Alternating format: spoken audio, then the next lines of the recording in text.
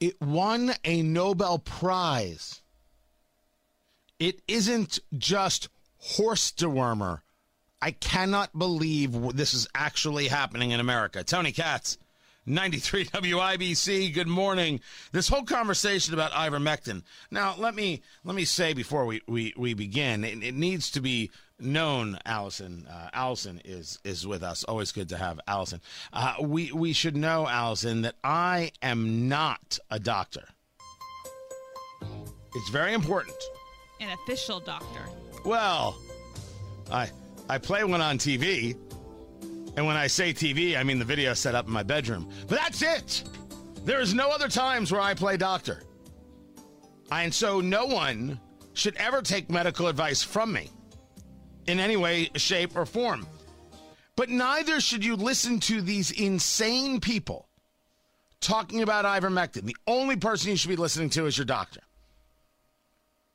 Joe Rogan, podcaster, television host, MMA guy, he took ivermectin because he got COVID. He took that, he took a vitamin drip, he took the other thing, I don't know, he snorted raw coffee. Beats me what the man did. But he says he's good, and he's now testing negative. He no longer has COVID. It's not the end of the world. Now, ivermectin as a product works on a series of things. A series of things.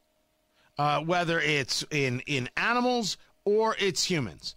And so we're clear, ivermectin is used in humans for infectious diseases.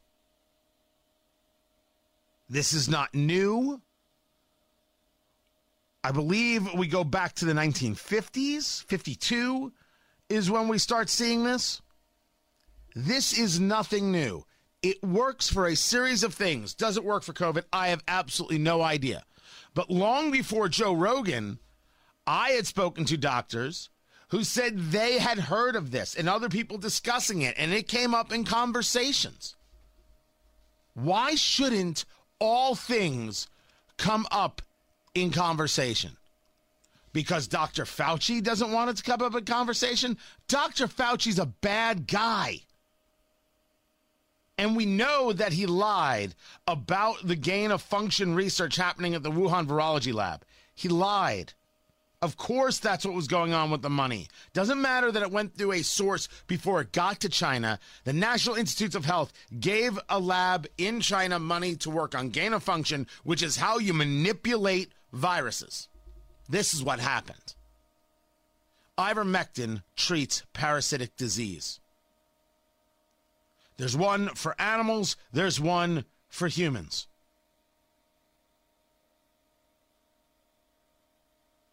So if you're talking about levels of, this virus, why not look at all the possible things that you could look at? That's what doctors should do. That's what scientists should do. But how does this get treated in the media? Well, they mock anybody who would do anything that they don't find acceptable. We've still got a lot of pandemwits out there. People are still taking this ivermectin.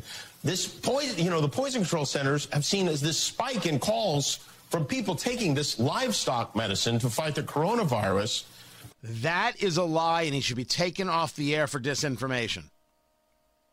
I thought misinformation was the greatest sin one could possibly perform on air. Livestock medicine. I mean, there's nothing else to talk about there. If Merck, which creates it, as he puts it, wants to put out a missive saying, hey, don't take this, we don't have any proof of this, that, and the other, that's totally fine. Because it's a smart thing to say, well, if you're taking it for COVID, wouldn't that be off-label? I would agree so. That it would be off-label, right? It wouldn't be the thing that it's meant for. It doesn't mean your doctor might not prescribe it, and let's give it a shot. I don't know. I am not suggesting you take it.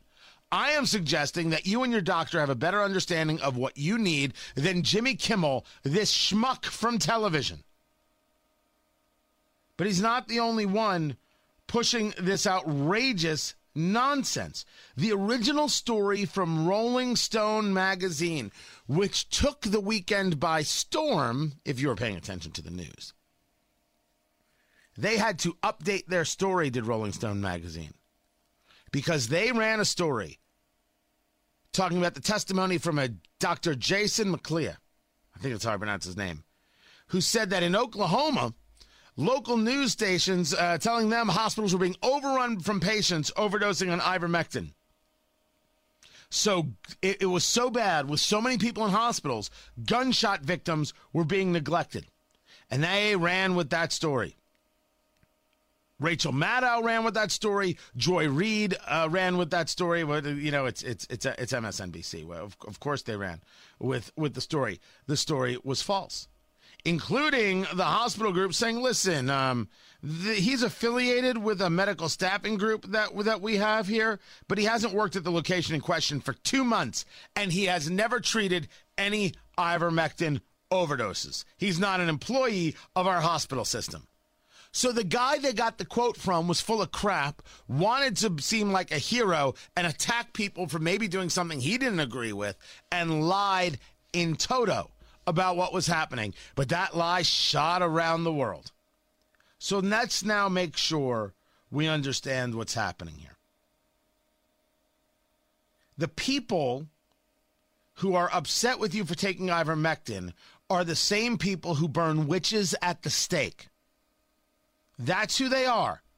If you call ivermectin solely a livestock drug, you're a cultist. You are in the cult of Fauci, and you will quite literally do anything to ensure that no one else even thinks of anything else other than stay at home, shut down society, wear a mask, take the vaccine they tell you to take. And I'm not anti-vax. I think it's fine. But I think what you and your doctor decide is also fine. You're going to find out whether or not you got a good doctor. It's not just a livestock drug. Anybody who says otherwise is lying through their teeth.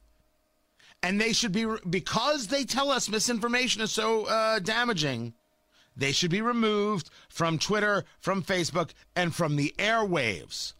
And that's me saying it. You can disagree with it, but you just can't lie about it, guys. That's what's wrong.